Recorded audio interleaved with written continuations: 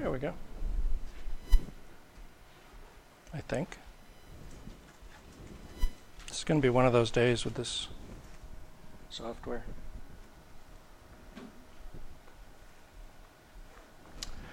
Okay, so part 4 of An Unquiet Mind, which is titled An Unquiet Mind, kind of wraps things up. But this is, a memoir that's done in the middle of her life, so there's still a lot of life left. Any comments on part 4?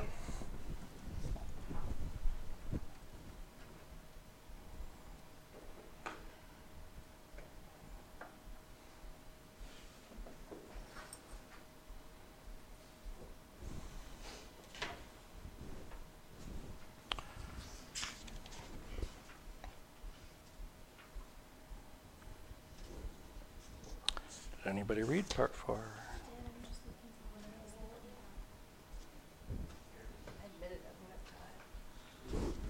What's that? Yeah. What do you make of this idea that she has about the term bipolar disorder and manic depressive illness?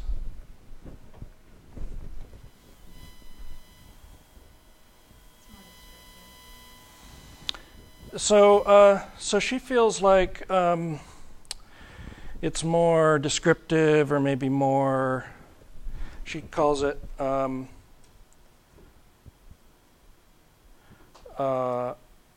She says. I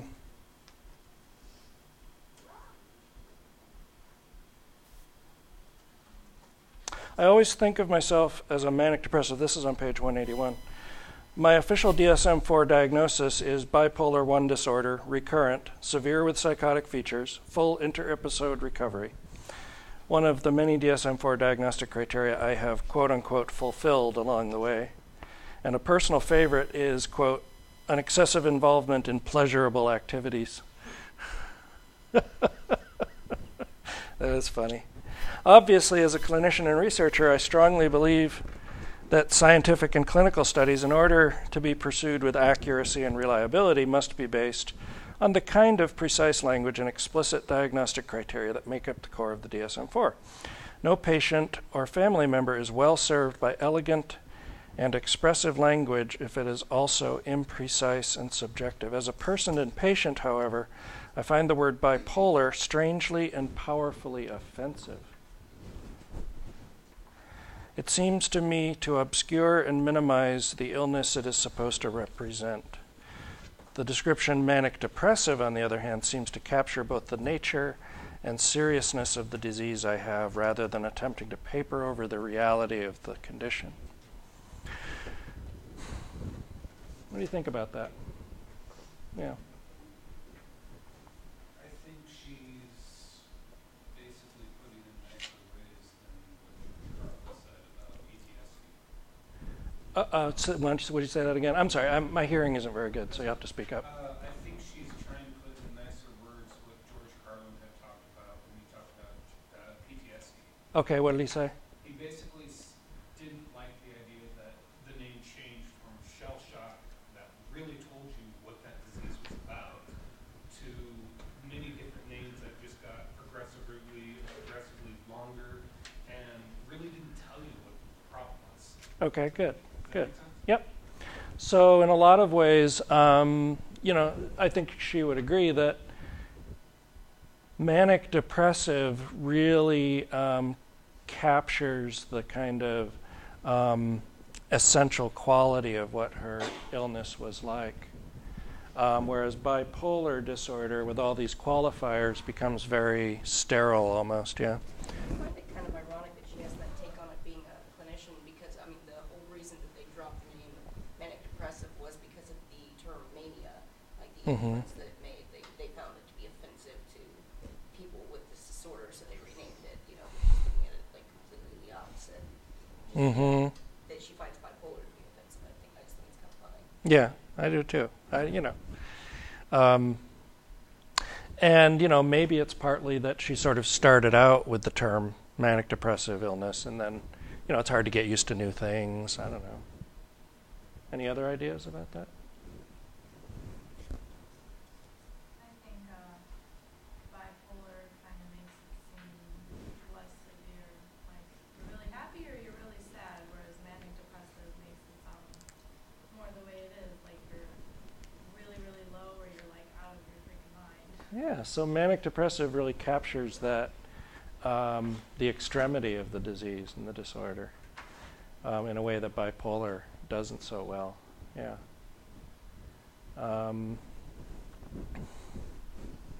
What do you think about stigma? Is manic depressive illness more or less stigmatizing than bipolar disorder? Think it's more stigmatizing? For sure. Why that? Why so? Because the descriptiveness of the words, the extreme, manic, depressive. The very reason that she misses it, I think she misses that descriptiveness of what she is and what she feels. Good. Bipolar there's no feeling behind that word, and so it's kind of neutral almost. I don't know. If you didn't know what either one was, you certainly could take a guess as to what manic depressive illness means, whereas you may not know what bipolar means. Mm-hmm. Mm-hmm. So yeah, there's definitely more stigma, I think, with the manic depressive. Okay. And I noticed you said it I think you said something like it captured the essence of who she is.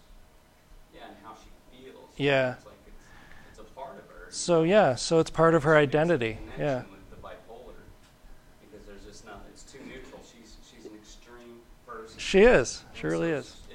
It's not extreme enough for her. And, she talks about how she sort of misses the extremes. Well, at least the manic extremes, not the depressive extremes. But, yeah. I agree that the manic depressive has more stigma behind it, but I also find a lot of your everyday person who's uneducated in these matters does not realize that they're one and the same. Like that manic depressive illness is bipolar disorder. Yes. And so it Could be confusing. Use it in everyday lexicon, like to describe. Oh, my mom was being so manic, like she had like a sudden mood swing. Kind Yes. of thing. And so it carries that kind of connotation with it, whereas bipolar is more of a clinical term. It's the same thing, like with all the fancy names for surgeries and disorders. I mean, like for instance, just because this is the only one that comes to mind, like an oophorectomy. Anybody know what an oophorectomy is? Exactly, it's having an ovary removed. If you say they shanked out my ovary, that has a lot more, They shanked out my ovary. behind it than the fancy medical terminology. So. If I'm ever in prison and I need a ovary removed, I'll know who to come to. You can shank out my ovary. But what I'm saying though is by making it a more Yes. clinicalized term, it seems more like a disease. So clinicalizing it and making it more like a disease, does that stigmatize it or destigmatize it? I'm sorry. I'm going to get to you, Victor. Did you have was there a new question or? No, that was I have a statement. Okay. I believe any medical, either mental or physical diagnosis is going to have a stigma attached to it, regardless of how extreme or how low it is. Okay. So if I go to the doctor and I get a diagnosis that I have rhinovirus, I have rhinoviritis. Stay away from me. Come on, be near you. If I go to the doctors and say I got a diagnosis for chlamydia, most uneducated people are going to see that as, oh, he's a very dirty person. Sure. Any diagnosis you get, whether medical or mental or physical, is going to have a stigma attached to it. Yeah. We are, human beings are quite sensitive to contagion. We're very aware of contagion. You don't have to have OCD and germ phobia to really be aware of contagion around you. And it's amazing the kinds of things that are associated with contagion. In the lab that I worked in at UBC, one of the individual difference variables that we studied in situations, looking at how people respond differently in situations, was perceived vulnerability to disease. So the degree to which you think of yourself as vulnerable to getting diseases relatively easily or whatever. And the higher you were on perceived vulnerability to the disease, the more likely you were to engage in anti-fat prejudice. Weird, huh? As if fat is somehow contagious. But here's an interesting thing about that. I was reading just like a year or two ago, I was reading a journal article about, or I was reading a general interest newspaper article. There's a research team that believes that they have found a virus that's linked to obesity. So there may have been in our evolutionary past a real contagion involved with obesity, right? So, so these ways that we have of kind of seeing the world, are very interesting in how they play themselves out. Well, that's off the subject, but yeah. So really, most diseases are stigmatizing. I talk about having cancer. Most of you probably, if you know something about me other than I have had cancer, you will form an opinion around that. It won't be the central core, but if all you know about me is that I have had cancer, you might think, well, I wonder what's wrong with him. Because a lot of times we will think that bad things happen to bad people and good things happen to good people, the just world belief. And each of us varies in how strongly our just world belief is active, yeah. I don't think that cancer carries, in my own experience, that it carries the same stigmatism with it as other, like chlamydia. Okay. This is just from what I've seen. So there are levels of stigma, maybe, yeah, okay. Most people aren't afraid of catching cancer. Most of us are educated enough to not, Yeah, but you might make an attribution about me as a result of, because a lot of people have the view, for example, that cancer results from, people who don't know how to deal with their emotions or whatever. There's all kinds of weird ideas about diseases, yeah. Just a comment to her, one of the stigmatized for Kuiper, he survived cancer. Well, he's one of the very lucky few. Right, yeah. So it's assumed to be a death sentence. Right. And it really isn't, yeah. So now the psychiatric community also made another name change, which was multiple personality disorder became, no. Oh, careful. Bad.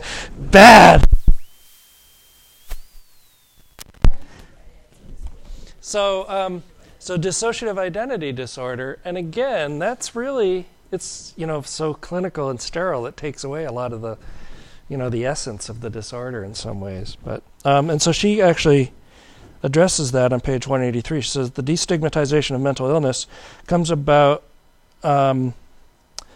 The question arises whether, ultimately, the destigmatization comes about from merely a change in the language or, instead, from aggressive public education efforts, from successful treatments such as lithium, the anticonvulsants, antidepressants, and antipsychotics, from treatments that are not only successful but somehow also catch the imagination, from discovery of the underlying genetic and other biological causes, from brain imaging techniques,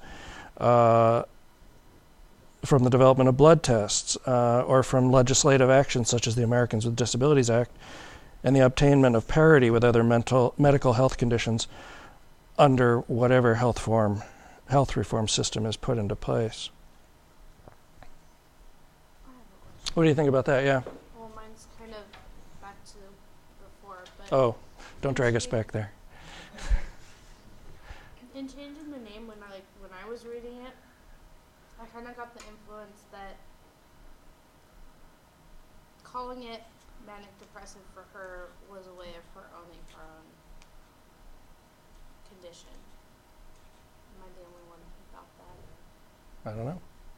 It was part of her identity. She used it as a sense of identity.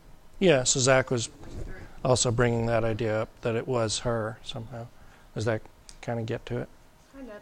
I was just like, when we were talking about how people cope about this book earlier, we were talking about different ways that you control and you manipulate your own disorders. Oh, okay. And so I was wondering if that could be part of that bit. It could be. So maybe somehow taking ownership of the disorder allows me to feel like I'm more in control of it, or maybe in control of at least my perceptions of it, or if not other people's perceptions of it, possibly. Where do you think destigmatization is going to come from? I think it's definitely going to come from, she touched on it, education that, like, a mental illness isn't just a psychological problem, that there's biology involved, that there's genetics involved to some of this stuff. I think that definitely destigmatizes stuff. It's frightening to people.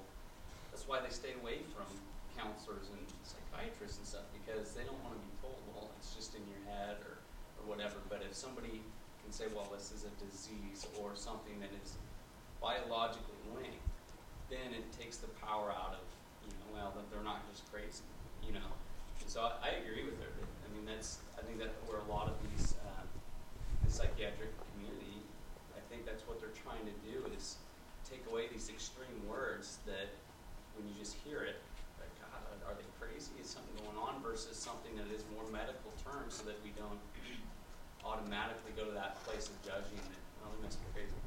Yeah. And in some ways, we try as much as we can to move away from words like crazy or insane or something like that. And so whenever we communicate with the public, we tend to avoid that stuff and tend to use the more clinical terms. I don't think, Kelly. I think there can be help and improvement from, stigma, but I don't think they will ever go away. I mean, think about anything, even people fighting for their civil rights in the 60s or whatever, and there's still just, extreme racists in the world. Yeah. I don't know if it's, some sort of, survival thing that was, things that just went bad or whatever. Well, yeah, actually. Humans to try to keep the survival of the species or whatever. But I don't think that stigmas will ever go away. I think Yeah. they can be lessened, but people are still gonna not enjoy what they don't understand or Yeah. Yeah. understand. And, we can't realistically think that we're going to educate everybody. People have to first be motivated to seek out the information, and not everybody is going to be. Hold on a second. And but here's the deal about this class: you are now in a powerful position to start destigmatizing these disorders with your friends, family, people you work with, people you come in contact with. They find out you're taking class in mental illness. Pretty soon they'll be starting to talk to you about, oh, my friend has this and this symptom. What do you think that friend has? And you're like, well, these are diseases, these are disorders, and here's what we think causes the disorder. And it doesn't mean there's anything wrong with you. It just means you might need some help. And so you're in a powerful place now. After completing this class, you'll have that ability to really be a destigmatizing force in the people around you. Yeah, Victor. If I may, I would like to disagree with you. Uh-huh. I do believe stigma. No, you can't disagree with me. I do believe stigma can be taken away. I believe it takes a major social reform, and I think one of the reforms that needs to happen is free schooling past a college or up to a college level. A lot of people out there want to go to college, but for one reason or another, they don't feel they can, they don't feel they have the right, or they just can't afford it. Mm-hmm. And Mm-hmm. I think if colleges, like high schools, were free, we would have a lot more educated people, and we'd have a lot less stigma and prejudice out there. There is. Disagree Uh, on the school thing y- because if you want to go, you'll find a way to do it no matter what. There's monies out there. I disagree with that highly. If you try hard enough, I think that you really can Well, let's turn it. find ways to do. Let's turn it on the corollary.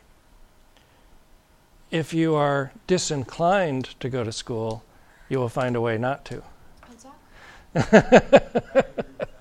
There are people out there who had their first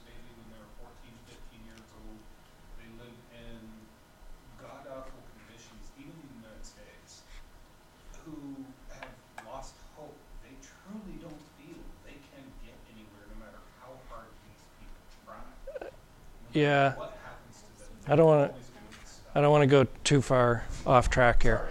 But there are a lot of factors involved in those kinds of situations, so it's hard to pin it down to just having access to education. But aside from that, anything else in this part 4 that sticks out for you? Where she's talking about with, I don't remember, it's on page 190 and 191, talking about having children. Oh, good. Okay. It's remarkably, like, just, So, what is her attitude toward having children? She really wanted children. yeah. What is her attitude now at the end of the book? Is it the same? Is it different? Has it evolved? Has it changed? Well, I don't know on what page, but I know somewhere, oh, okay. 192, last paragraph, not having children of my own is the single most intolerable regret of my life. Very much. So, obviously she was very much wanting to have children. How do you, as a parent, knowing that you carry, at least a recessive gene for a disorder like bipolar disorder, which is highly genetic,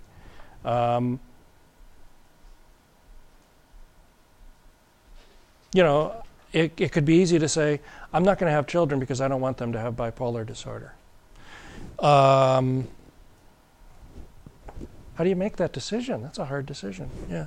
I have a very strong personal opinion on this, if you don't mind me, but I really like, my mother has the same diagnosis, bipolar 1, with psychotic features, and I think that she should have never had children. Not only the passing on of, I'm not bipolar myself, but just the whole slew of emotional problems that are created by environment, of being raised with a parent like that, who is not capable of remaining stable over time, who is too selfish to, in a lot of ways, deal with anybody's problems of their own. I don't think that, I guess it depends on your personality, aside from the disease, but that particular instance, this is not a woman who should have had kids. Okay.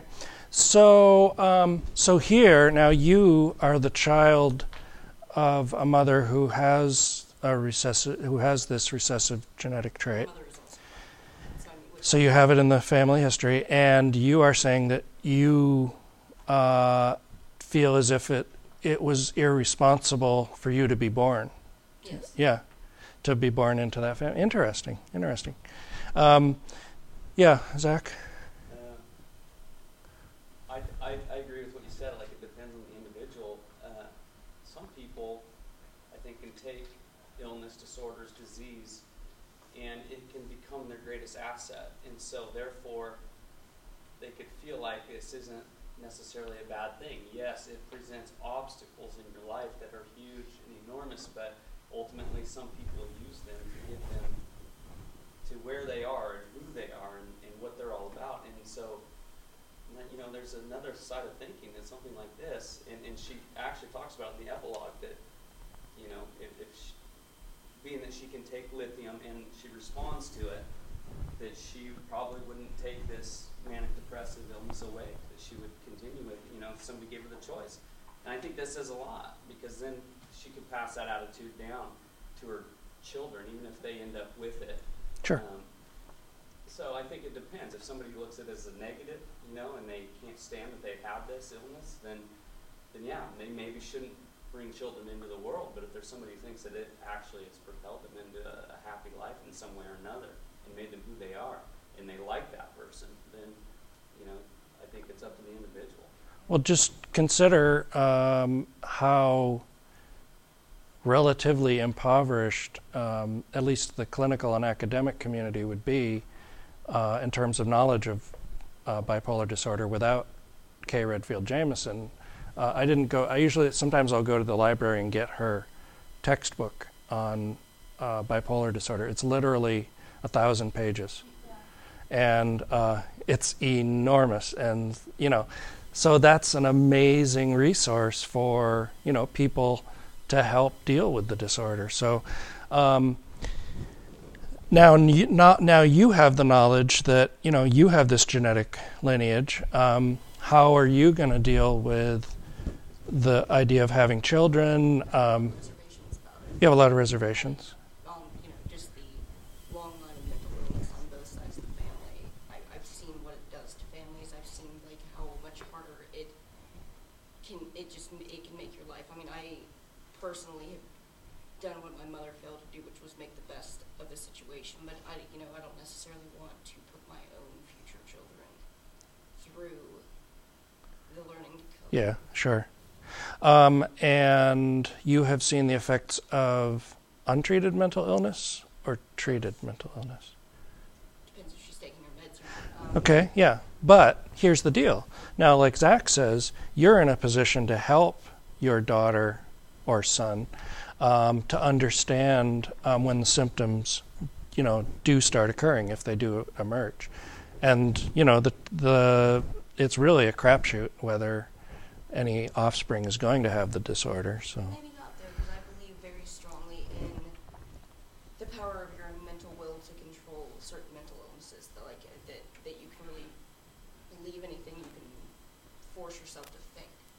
And my mother was the one who celebrated her illness and kind of got a kick out of being on mental disability and being able to get away with being crazier than a crack house rat. She enjoyed every minute of it, and I've always been angry with her for that, as opposed to trying to develop in a more functional way. She's a brilliant woman. She's wasted it by being on medications for the last 15 years. Right. Her brain is jello now. So it may or may not, the disorder itself and knowledge of the disorder may or may not help someone. It's really partly going to depend on individual difference factors in whether they seek treatment, whether they stay with treatment, whether, we have the right treatments or we have treatments that are going to, that may harm somebody, right? But it's a difficult question. And it's one that's not easy, and hopefully not many of us will have to struggle with that dilemma, really. Anything else? Or are there more comments on the issue of having children? I had a conversation with someone, I don't remember, she was... Her friend that she told that she would... Yeah, her friend, she said that, I have this, and this is what it's caused me to do, and he was like, I'm so disappointed. And, he was, super serious. Oh, yeah. She chose, I just chose, I woke up one day and was like, yeah, I feel like being manic depressive. That was her choice, and he's disappointed in her choice, Yeah. I thought that was interesting. Who was that? Was It's Mouse. yeah. What's that? What is On 200, you said? Oh, right. The idea, this whole problem with clinical privileges. Yeah, she goes out to lunch with, and he was the clinical chief or something? No, she just calls him a former colleague. He said, deeply disappointed. He had thought I was so wonderful, so strong. How could I have attempted suicide? What had I been thinking? Well, frankly, when you commit suicide, you're not thinking much. It was such an act of cowardice, so selfish. And so, this is not uncommon that people see your disorder in the light of how it affects them or how they would respond to the same kinds of situations or conditions that you found yourself in. And it's, it's really hard to deal with that. What did you find about that, Kelly? Anything special? Well, I just thought it was interesting because if he's a former colleague, obviously he's treating people, and it's like, what does he think of his patients? And Yes. he's like, oh, I'm so disappointed. Yeah. It just amazed me. Yeah. So son, I gave her a strong testimony aspect. So you would be shocked at the amount of stigma mental illness has in the mental health community, people who work in the field. The main reason, one of the main reasons that that psychiatrists write their own, basically psychiatry has one of the highest suicide rates of any profession. And one of the reasons is that they write their own prescriptions for their own disorders because there's too much of a stigma to go to a fellow professional to actually get the diagnosis and to get the treatment and be followed up. So it's just a really bizarre dichotomy, isn't it? If you're interested in this, if you go to my weblog, I have a link to an article about that, and it's astoundingly bad. It's shocking, really. So if we can't break the stigma down in terms of practitioners, what hope do we have in terms of helping reduce stigma among the general public, right? Right. The practitioners are more victim to it, though, just, because they're held in such esteem. You're a doctor, the doctor. That, Good. Having something that is some kind of disorder or illness or anything else would make you less of a doctor. So part of being a doctor has this image of sort of being perfect, right?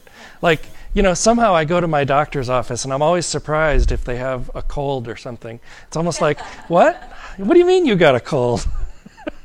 You're a doctor. You shouldn't ever get sick, right? Yeah.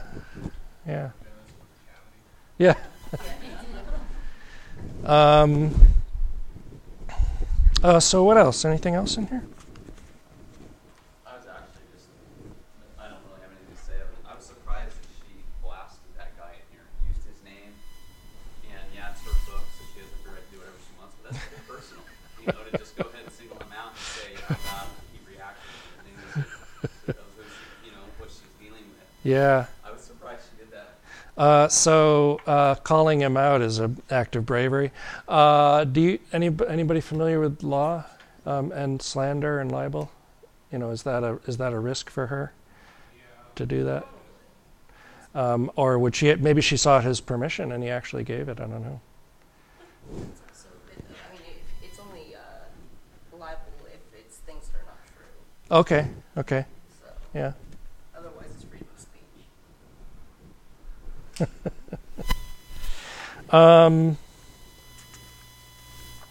What else in here?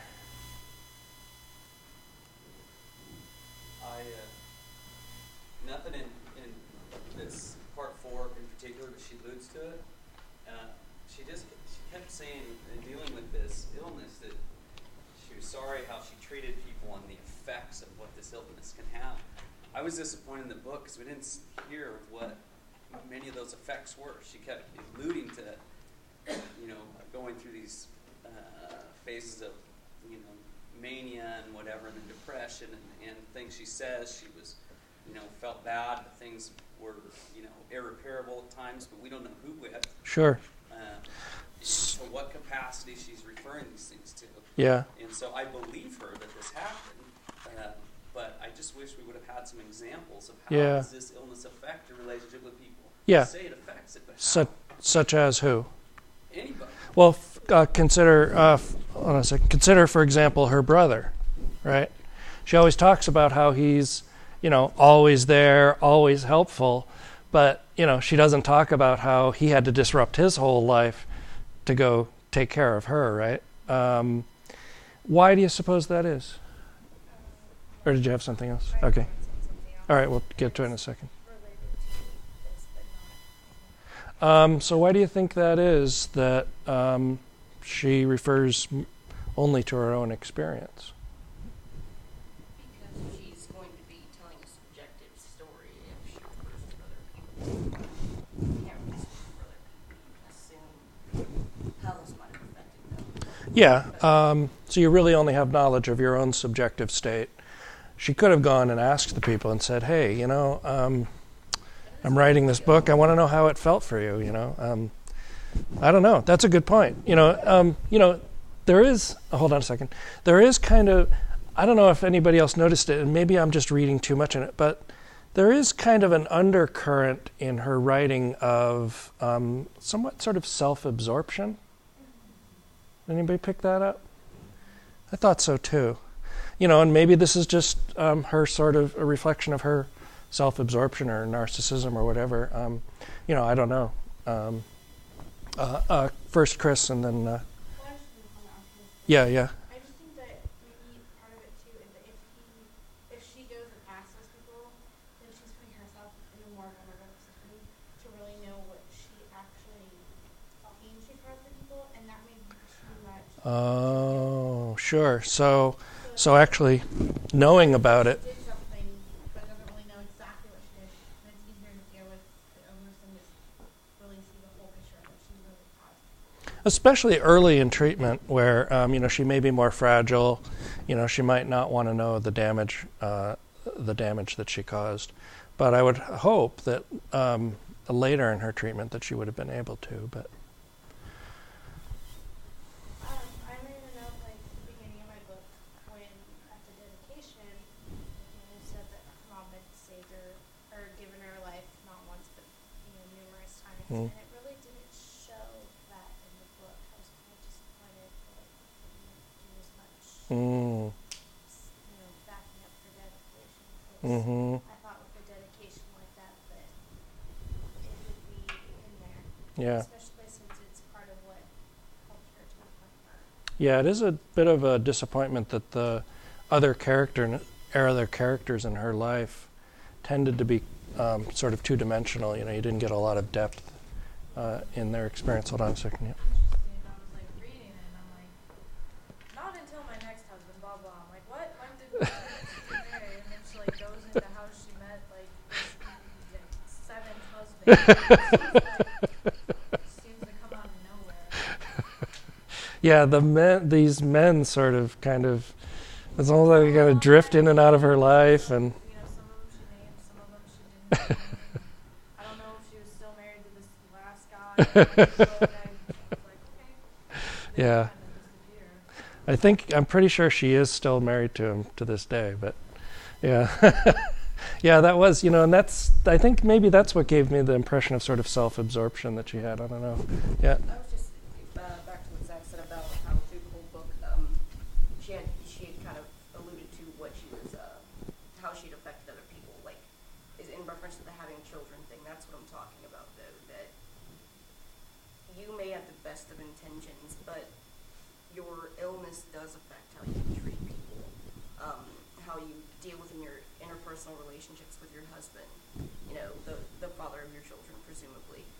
All of that's going to affect your child, as well as like the self-absorption part. I think the number one key to being a good parent is being selfless, and this is a disorder that's very, very difficult to be selfless with because it's so consuming. Mm. So I'm just backing up my stand on but not having children. Mm-hmm. Mm-hmm. Okay. So. Okay.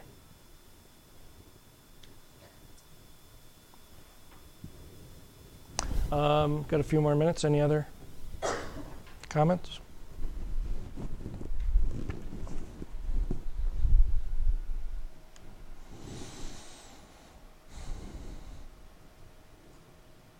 know whenever she wanted kids for her own reasons, because she wanted little mini needs. Or, like I said, you gotta look at it for not everybody will make a good parent in mental disorder or not. They're looking at it from kind of practical. Do I have the wherewithal and tolerance and ability to stay sane consistently over an extended period of time to do right by this child? Mm-hmm. If she has a manic episode with a kid and that kid is young and subjected to that, or she tries to kill herself and ends up hospitalized and that kid is subjected to that, that child suffers with that for the rest of their lives. Mm-hmm. It's not just, I don't know. Last comment, Victor? Kind of touching on what you're saying. I agree, but I think anyone with any type of disorder, mental disability, does have a right to have a child as long as they weigh in some of the facts.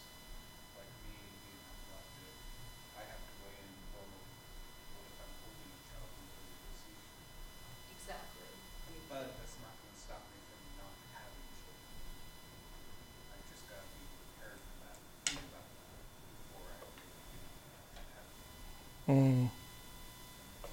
Mm-hmm. anyone with any type of disorder needs. Mm-hmm. Or like with me being asthmatic, I mean, that's something that's highly passed on, but it doesn't mean it's gonna stop me from having a child, because altogether, I have a pretty good life. I mean, yes, it's a part of me, but I have a good life. Can't complain. Okay, it's getting close to 4. Why don't we take a break? Can you come back about 5 after? So we got a lot to run through in the last half of class here.